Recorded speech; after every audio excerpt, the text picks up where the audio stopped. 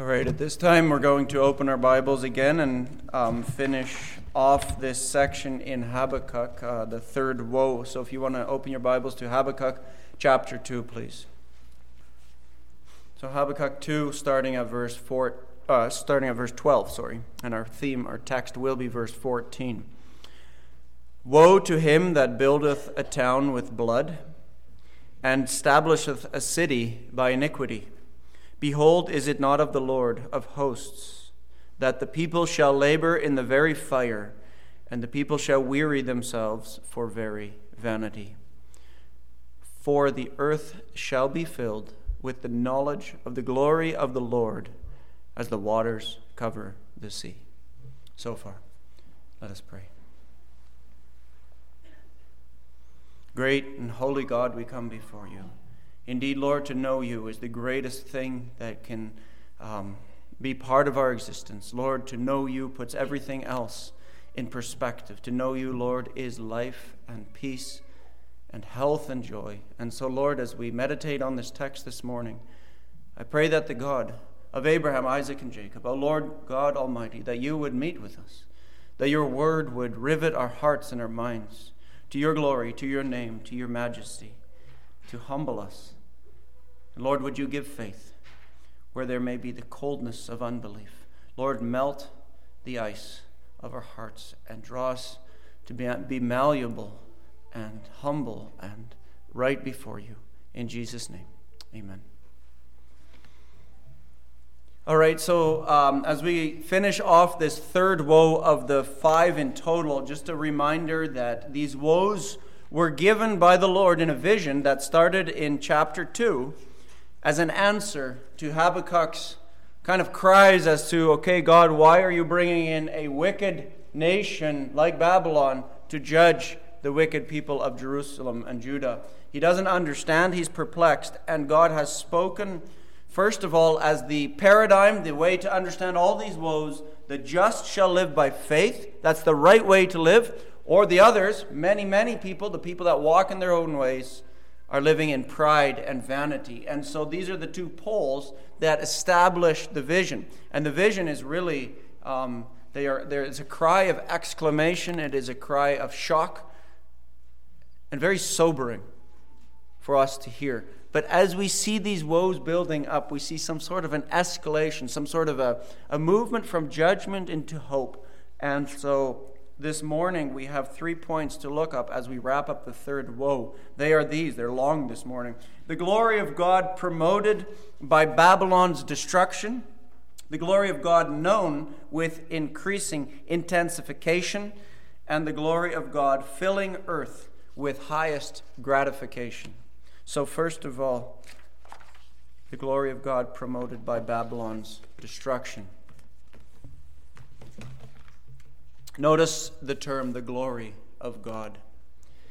How can the glory of God Almighty fill the earth as long as wickedness continues? That is the backdrop question that really unleashes and unthreads this whole thing. First, wickedness has to be resolved for the glory of God to subdue and consume the whole earth. And therefore, it makes total sense to see the woe speaking of the judgment on Babylon, like we looked at last time, verses 12 and 13, being echoed or countered by, and not only echoed, but positively outstripped by the manifestation of the glory of God. It's not the same weight. Babylon's glory and the demise of Babylon are seen in a much greater, a much larger and eternal glory of God and his kingdom. They are not the same. Maybe you've heard of the term in the Old Testament, and we have a Latin term for it, lex talionis, or lex talionis, depending on how you pronounce that. It means an eye for an eye or a tooth for a tooth. Well, here we see that Jehovah will act in judgment, giving Babylon what she deserves, but not is he only going to satisfy justice as ought to be. He will go beyond justice, beyond lex talionis, to amplify the greatness of his worth. You see, everything from the beginning of Genesis 1 to Revelation 22 is God weaving a picture of his greatness over all the earth and the heavens. And so if you have time this afternoon, I would encourage you to read Ephesians chapter 3 and to look around verse 10, where it talks about redemption being a display not just for earth, but also for the principalities and powers, that they will behold the greatness of God's plan. And this is so intertwined as we see all these things unravel in Scripture. You know, I think we're so quickly shackled, as it were, by a short-term focus to living.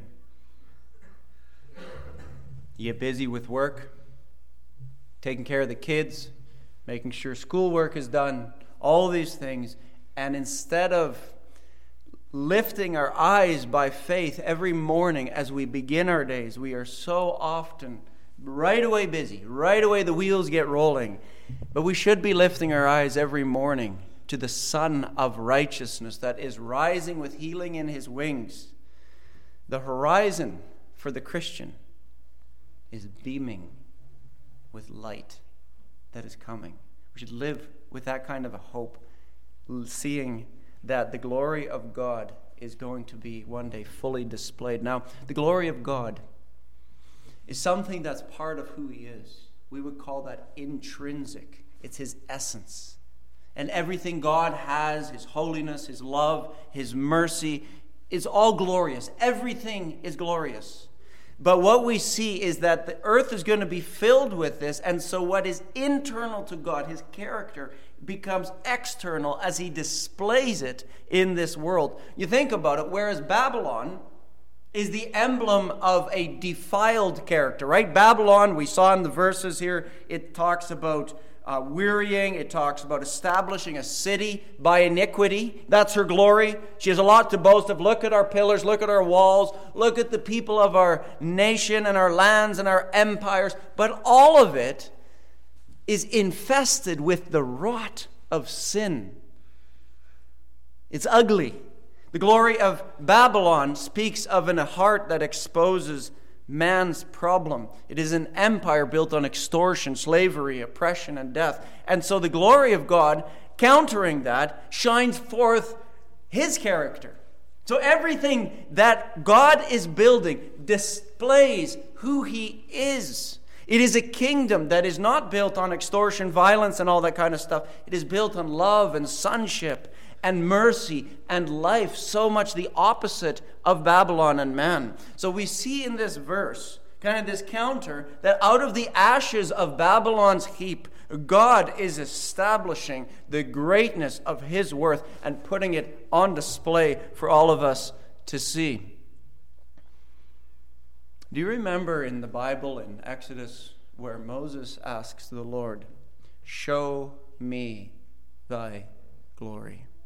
And God's answer is, "No man shall see my glory, my face, and live." And so Moses is told to go hide in the cleft of the rock. And God says, "I will take away mine hand, and thou shalt see my back parts, but my face shall not be seen." And then it says in the Bible that the glory of God passes before him, and he sees the backside of his glory. And what do we hear? We hear a declaration. That's where the glory of God is placed, in a declaration of who he is. Listen to this. "The Lord God, merciful and gracious, long-suffering and abundant in goodness and truth, keeping mercy for thousands, forgiving iniquity and transgression and sin, and that will by no means clear the guilty, visiting the iniquity of the fathers upon the children, and upon the children's children unto the third and fourth generation." Now you think of that with respect to the character of God Almighty. Do we not long for a world that is characterized by God's grace and mercy? You know, when I was watching a clip the other day on one of my feeds, and this man walks past just somebody at the bus stop, swings his arm and throws the person down just because he could. God doesn't build that kind of kingdom just because. It is a kingdom of mercy, grace, and truth. Who does not long for a kingdom where there is long suffering? Where we live in a culture where I want it now, we get calloused, impatience. Who doesn't long for a kingdom of goodness, where all evil is done away with? Or a kingdom of truth, where all the lies are exposed and no longer held and believed? We live in a world that is full of lies and that wants to now incriminate those who will hold the opposite. But God's kingdom just is a display of truth only.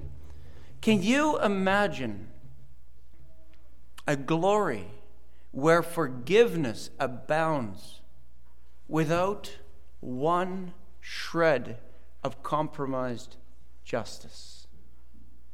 It's amazing to think of. Forgiveness abounding, but justice will be fully established. And tell me, is true worship and adoration not the natural response when true glory is seen? And therefore, as Christians, though we live in a broken world, we are actually the most blessed people, because we have this book that promises such a hope that will be established, that the God of Israel, look in the text where it says, the glory of the Lord, capital L-O-R-D, the glory of Jehovah, Israel's covenant God, will have the last word. We are a blessed people because we know, we live with the knowledge that the broken will give way to triumph. And all of the darkness of this world, all of Babylon's glory, as it were, will fade as a dark cloud in the distance. Even today, if you go to the desert sands of Iraq, I've seen pictures of this. Hidden underneath the sands is the glory of Babylon. She is no more. And similarly, the city of man, will be no more. And therefore, what does this mean for us? If you believe this, if we believe this, and we know this from Scripture, to seek and to honor God as our highest pursuit and as our chief end is the most worthy way to live, because this knowledge changes everything. The glory of God gives purpose in a world where the wheels are spinning but they have nowhere to go. They got the brakes and the gas pedal, both slammed hard. Nothing's moving. We live in a world where they don't know that, but we Christians, we are invited to serve in that kingdom today, that glorious kingdom today, and it will last.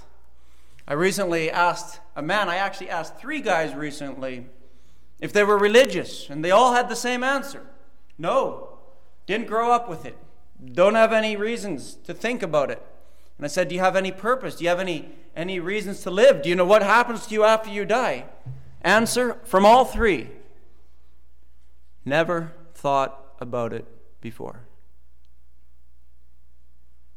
Purposeless existence. Vanity. And one day they will check in and they will render an account to the Almighty. Death is close. Do you account for eternity in the things you do here and now? That leads me to the second point, the glory of God known with increasing intensification. Remember I said last time that verses 12, 13, and 14 all have their echo in another prophet. Verse 12 was echoed in Micah. Verse 13 was echoed in Jeremiah. Well, verse 14, if you know your Bible a little bit, it should sound very familiar to Isaiah chapter 11, verse 9, where it says this. Speaking of God's future kingdom, it says, "They shall not hurt nor destroy in all my holy mountain, for the earth shall be full of the knowledge of the Lord as the waters cover the sea." Do you notice it's slightly different? Similar? What's different? Isaiah says it will be full of the knowledge of the Lord. Here it says the knowledge of the glory of the Lord. That is because really glory always leads to the person. And so they're speaking of the same thing. Now consider this. It says it shall be filled with the knowledge of the glory of God. The nation of Israel, the people of God, and the nations will acknowledge that God is supreme over all things. If you considered and have you thought about this idea that true knowledge, to know something truly, begins when you start with the true God. The knowledge of God is the most valuable knowledge you can have. To know things about cows and cars and kitchens while ignoring the foundation is derivative knowledge. It's distant knowledge. This is foundational knowledge. Is knowing God not worth more than the knowledge of all the textbooks in the world put together? Does the knowledge of God not put all other knowledge into orbit? And to deny the knowledge of God, the Bible says this, is foolish. The fool hath said in his heart, there is no God.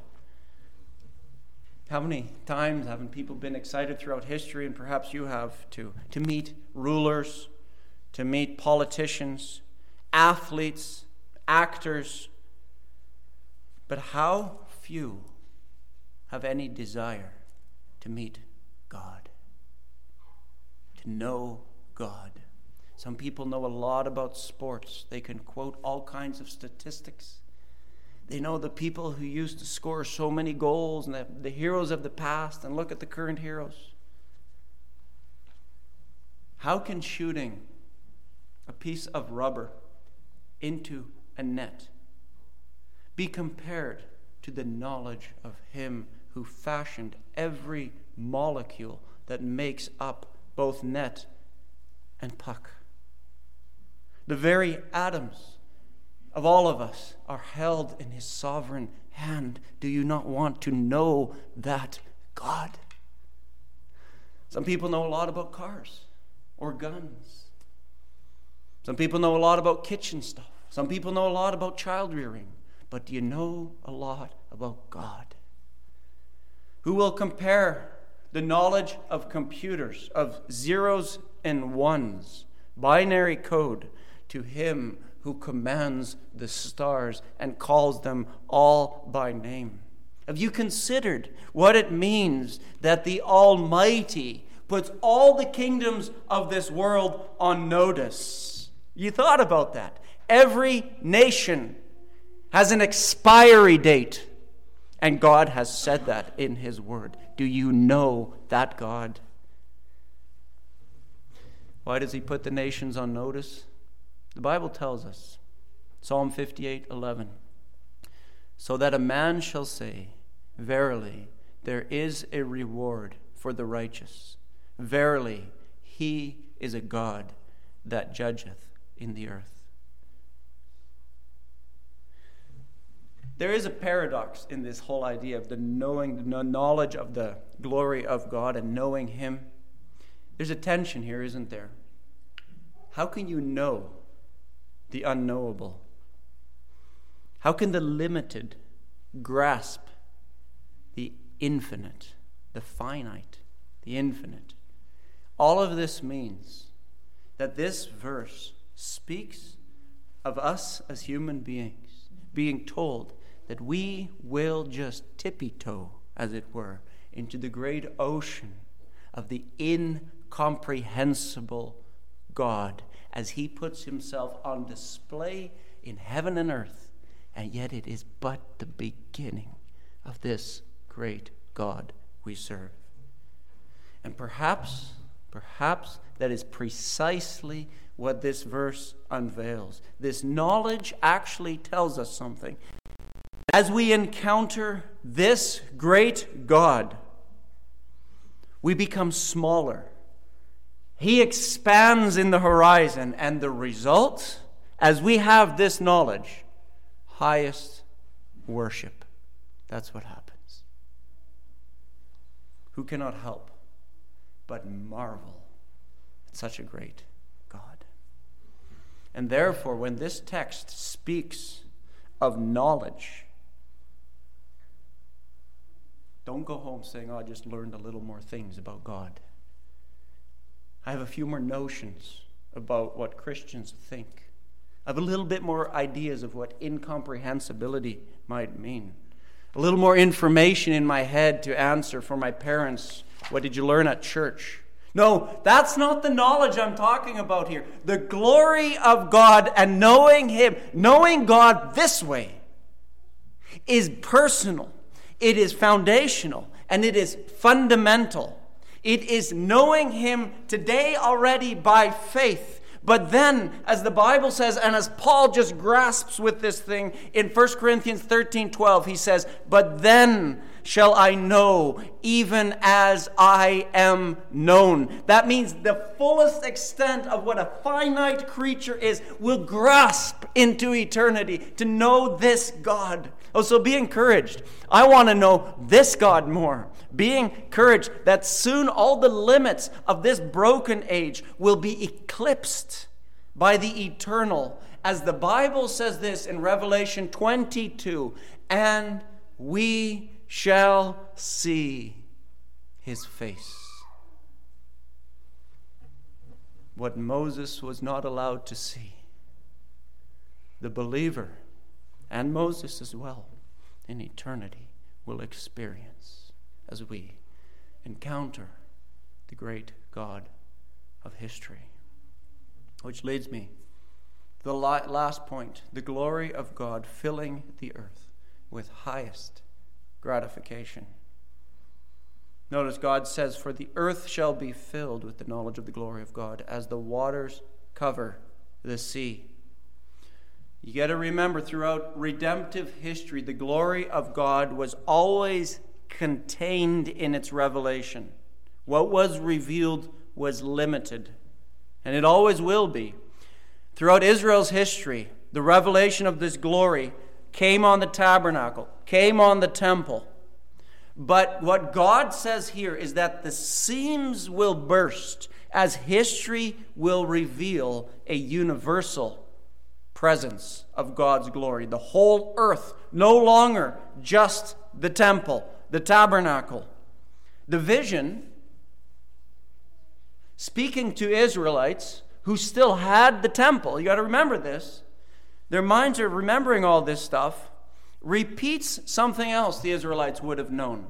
Something that God promised in an oath, where God swears by His own eternality, His own existence, in Numbers 14:21, where God says this, but as truly as I live, all the earth shall be filled with the glory of the Lord. So the Israelites started connecting dots in this vision. Those of faith would. Consider the phrase, as the waters cover the sea. The sea does not mean the sea itself. It refers to the bed, the bottom of the sea. And until recently, we didn't even know how deep the sea really is. It's incomprehensibly deep. Have you ever researched the depth of the sea? Your jaw will drop. Can you imagine, to these people who only saw things disappear when boats went down and it wasn't seen anymore? And God says, my glory will cover the bottom of everything like a blanket. Because as the depth of the ocean unmasks how small and weak we really are, aren't we reminded of the unfathomable, incomprehensible God as He blankets His glory over every nook and cranny of this world? It will be in every aspect that His glory will radiate. It will be in justice. It will be in mercy. It will be in taking a broken creation that is straining and groaning and creaking under a fall and expanding this thing that we can't even comprehend how great it will be when God does this. When will this be? Well, as I mentioned earlier, it happened in stages because Babylon fell. And God's glory in judging Babylon was displayed as the then world saw Babylon's name eliminated from power in 539 BC. But that's just partial. We await final fulfillment. New Babylons will continue to rise and fall, for Babylon represents the wicked city of man. And the triumph of the glory of God became definitive when history was pregnant and gave birth to the Son of God. Galatians 4:4, in the fullness of time, God sent forth his Son. And the Bible promises this in the prophets when it says this, for thus saith the Lord of hosts. Remember, I talked about that term last time. The Lord of hosts, Jehovah Tsabaoth, the God of angel armies. He says this, yet once, it is a little while, and I will shake the heavens and the earth and the sea and the dry land. And I will shake all nations, and the desire of all nations shall come, and I will fill this house with glory. When was that? That was when Jesus came to this world. That's when that was. And the Bible tells us how this all relates to the glory of God, when God will display himself in his Son. The Bible says this, and the Word was made flesh and dwelt among us. The word there, to dwell, by the way, means to tabernacle. Jesus tabernacled. He tented among us. And then it says this, and we beheld his glory. The glory as of the only begotten of the Father, full of grace and truth. John 1:14. Paul, taking that theme in 2 Corinthians, will say this, for God, who commanded light to shine out of the darkness, hath shined in our hearts for the believer, to give the light of the knowledge of what? The glory of God in the face of Jesus Christ. To know Christ is to encounter what this verse unpacks. And what joy it is then for the believer, as we sang, to know Jesus Christ, to daily feast by faith on our great and glorious Savior. Aren't we so quickly contented with scraps when God has provided a rich banquet of grace in the Lord Jesus Christ? Isn't it just absolute foolishness to be held hostage by our brokenness, our doubts, our discouragements, our frail mindset, our worries about the future, about our children, when we are liberated into the glorious triumph of the kingdom of God in Jesus Christ? Believer, did this Jesus Christ not nail all of our sins to Calvary's tree? It is finished. We are now members of his kingdom. We are risen with him. We possess all things in Jesus Christ. That is the glory that has begun when Jesus walked this earth.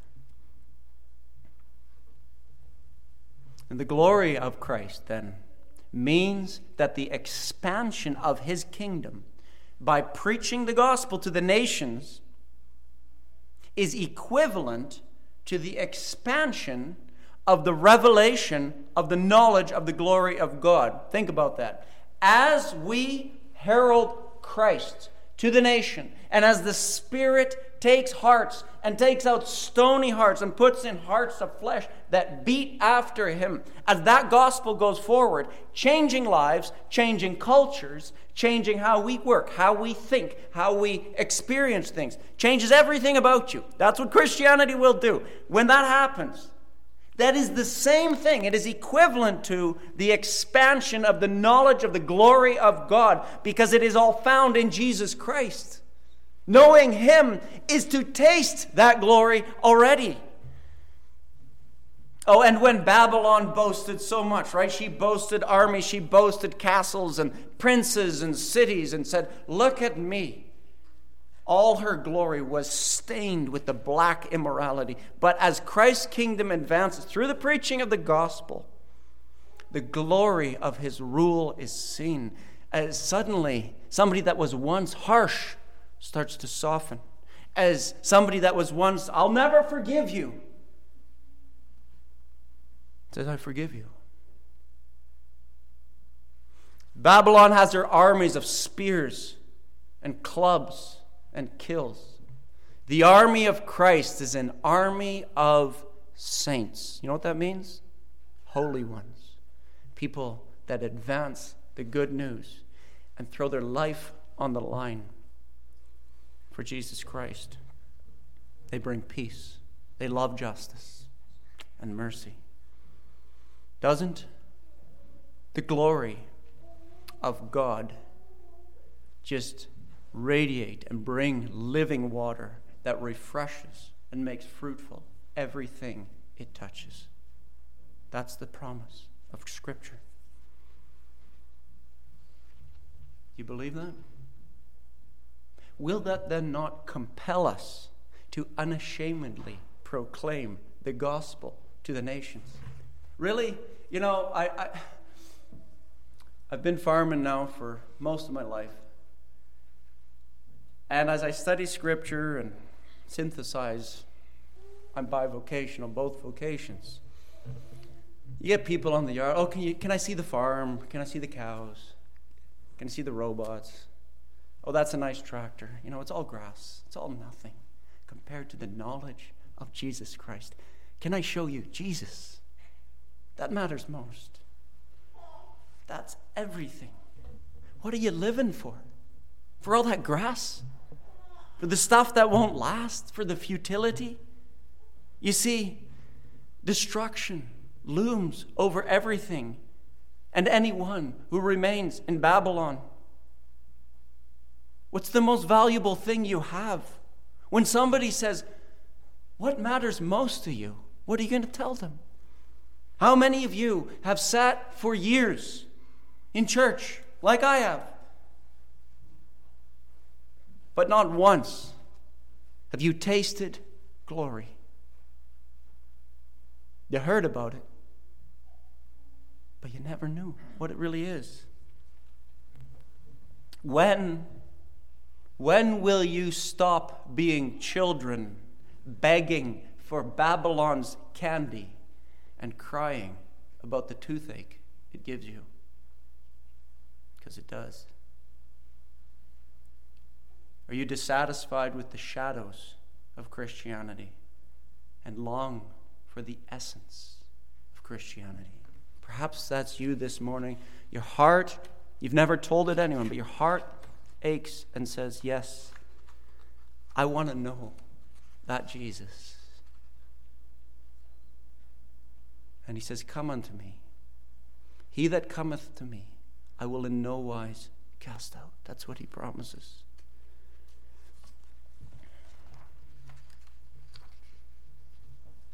The knowledge of Christ means jumping into the glory of the unending pleasure of knowing God himself. You plunge as a believer into the unending. That is great. And so today the word of God calls you to come, helpless, naked, to freely receive that great gift of his glory. But you know, as we look at this text, when it says, as the waters cover the sea, it means that what Christ in his coming has begun will reach its pinnacle, its zenith, its goal. Evangelism one day will be over. Because to evangelize means to bring good news. Well, one day that will be ended because the trumpet will sound and it will herald the return of the King Almighty. On that great day, veiled justice will be displayed in perfect wisdom. Think about this.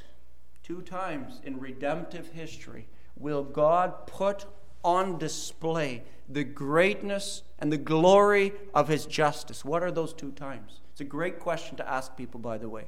What are the 2 times when justice goes on full display. And add to that this question: what is the one time when mercy and justice come together? So we got two and we got one. When is that? The first time when justice is fully put on display is at the Calvary's cross when Jesus died. And that is the same time when mercy is put on display. Because Calvary's cross is God's justice poured on his Son, and a merciful act that takes sinners and redeems them.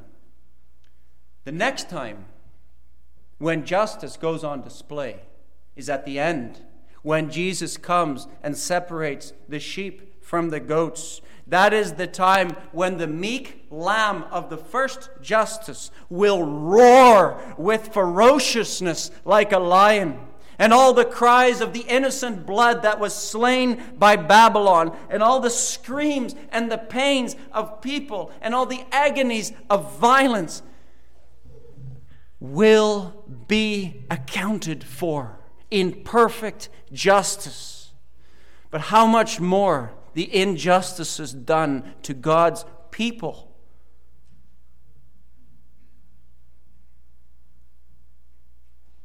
How many missionaries haven't been killed bringing hope to the pagans?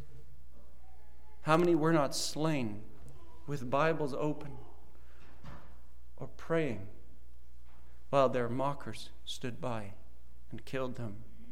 And the Bible says that those who were martyred for the faith cry out and say, how long, O Lord, holy and true, dost thou not judge and avenge our blood, them that dwell on the earth?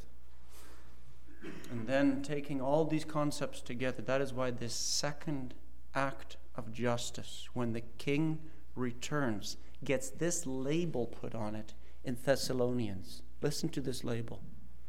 Paul says, seeing it is a righteous thing with God to recompense tribulation to them that trouble you. That act of justice is a righteous act for God. One commentator put it this way: justice is patient, but it will have her day. The waters of chaos on that day will be gloriously calmed.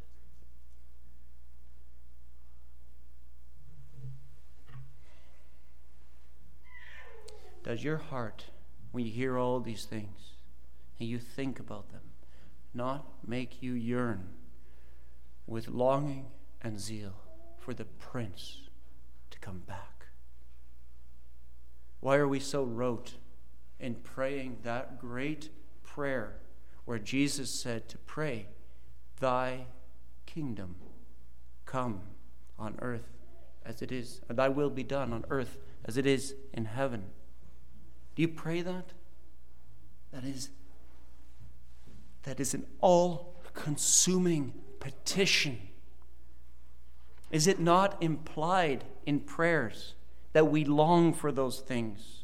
That the ends of the earth will see the glory of God, and that we of faith will bask in its fullness. Jesus says on that day, that great final day, when everything is done and the tares and the wheat are separated and the angels have done that work, he says, then shall the righteous shine forth as the sun in the kingdom of their Father.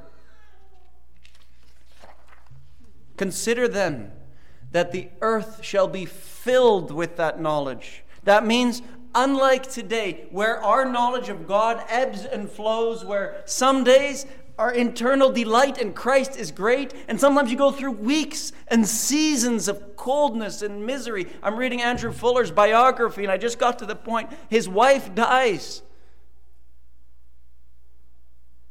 2 years, no entries. Before that, his daughter died. 3 years, no entries.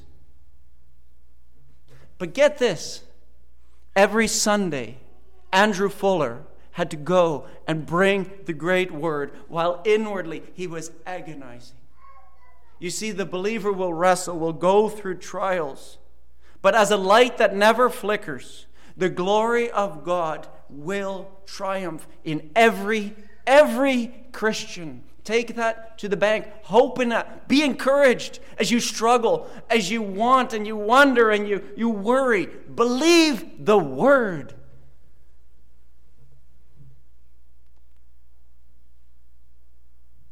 Have you ever heard someone say, heaven sounds boring?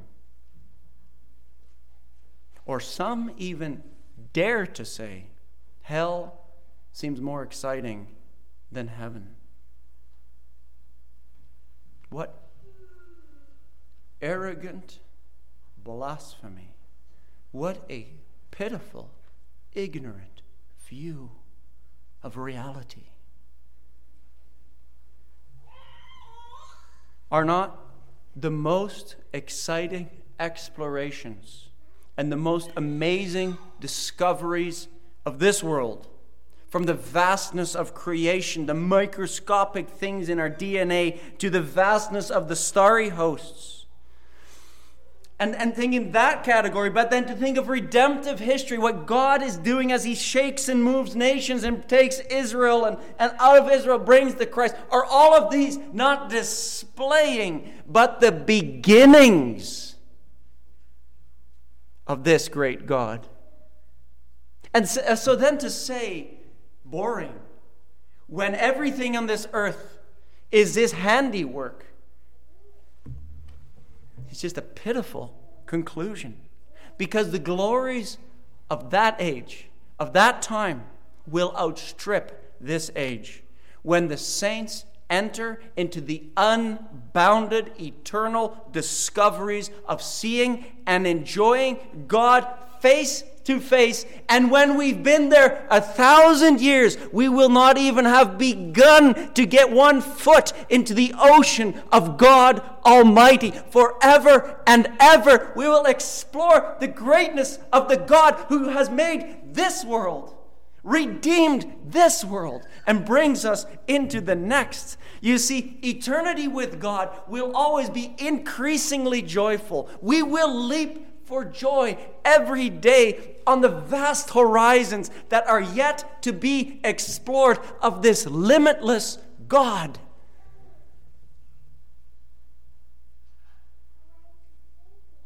Boring? Exciting. Something I long for. I long that we all one day will be there. Joy here, your best joys here, are but tasting the drop of the honey from the honeycomb. What does this mean? It means, people, the world, and I say this carefully, as it now is not home. Because the glory of God will change this world. Our best deeds now are always clouded by the filth of inward sin. Our bodies now are wrinkling, graying with passing years. But on that day, everything will sparkle without any tint of sin. God, it says in Scripture, will wipe away all tears from our eyes, and there shall be no more death, neither sorrow nor crying, neither shall there be any more pain, for the former things, the things of this age, are passed away.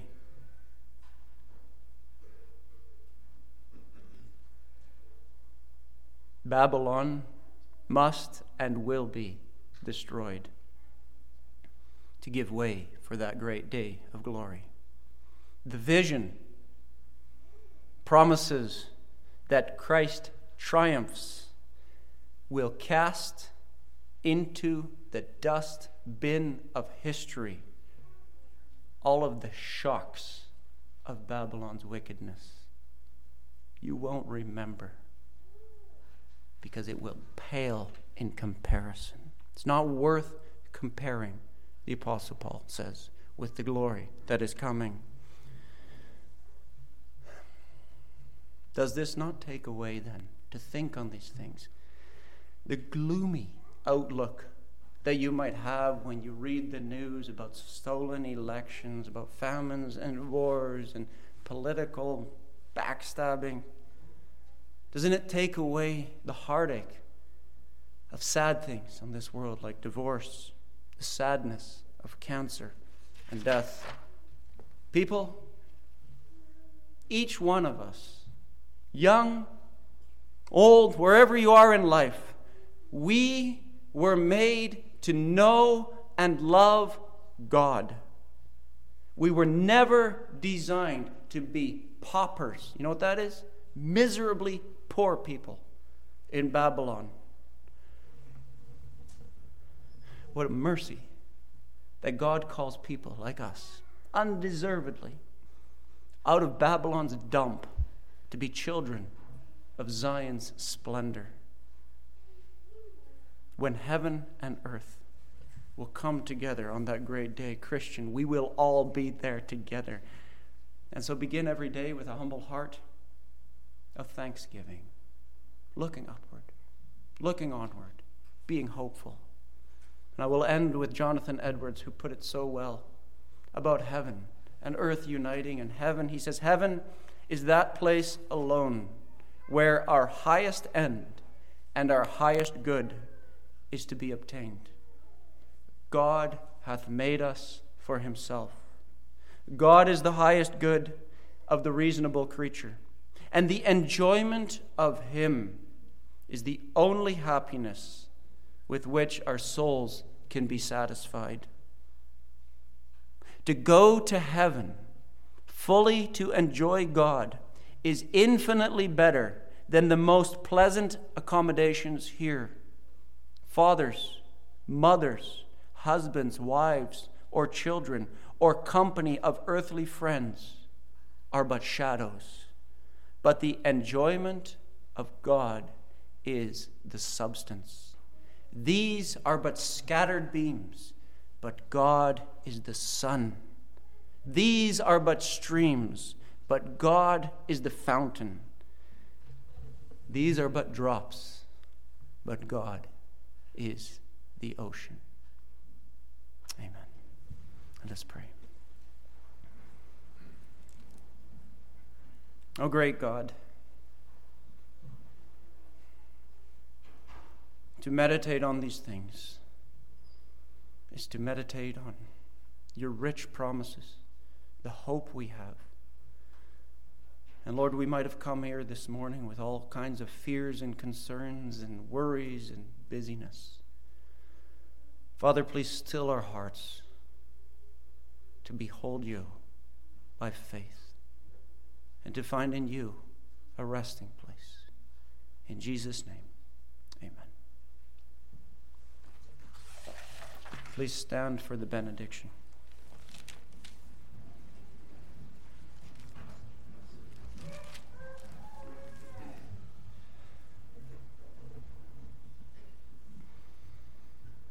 Jesus says this, I, Jesus, have sent mine angel to testify unto you these things.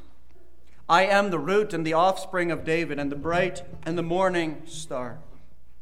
He which testifieth these things saith, surely I come quickly. Amen. Even so, come, Lord Jesus. May the grace of our Lord Jesus Christ be with you all. Amen.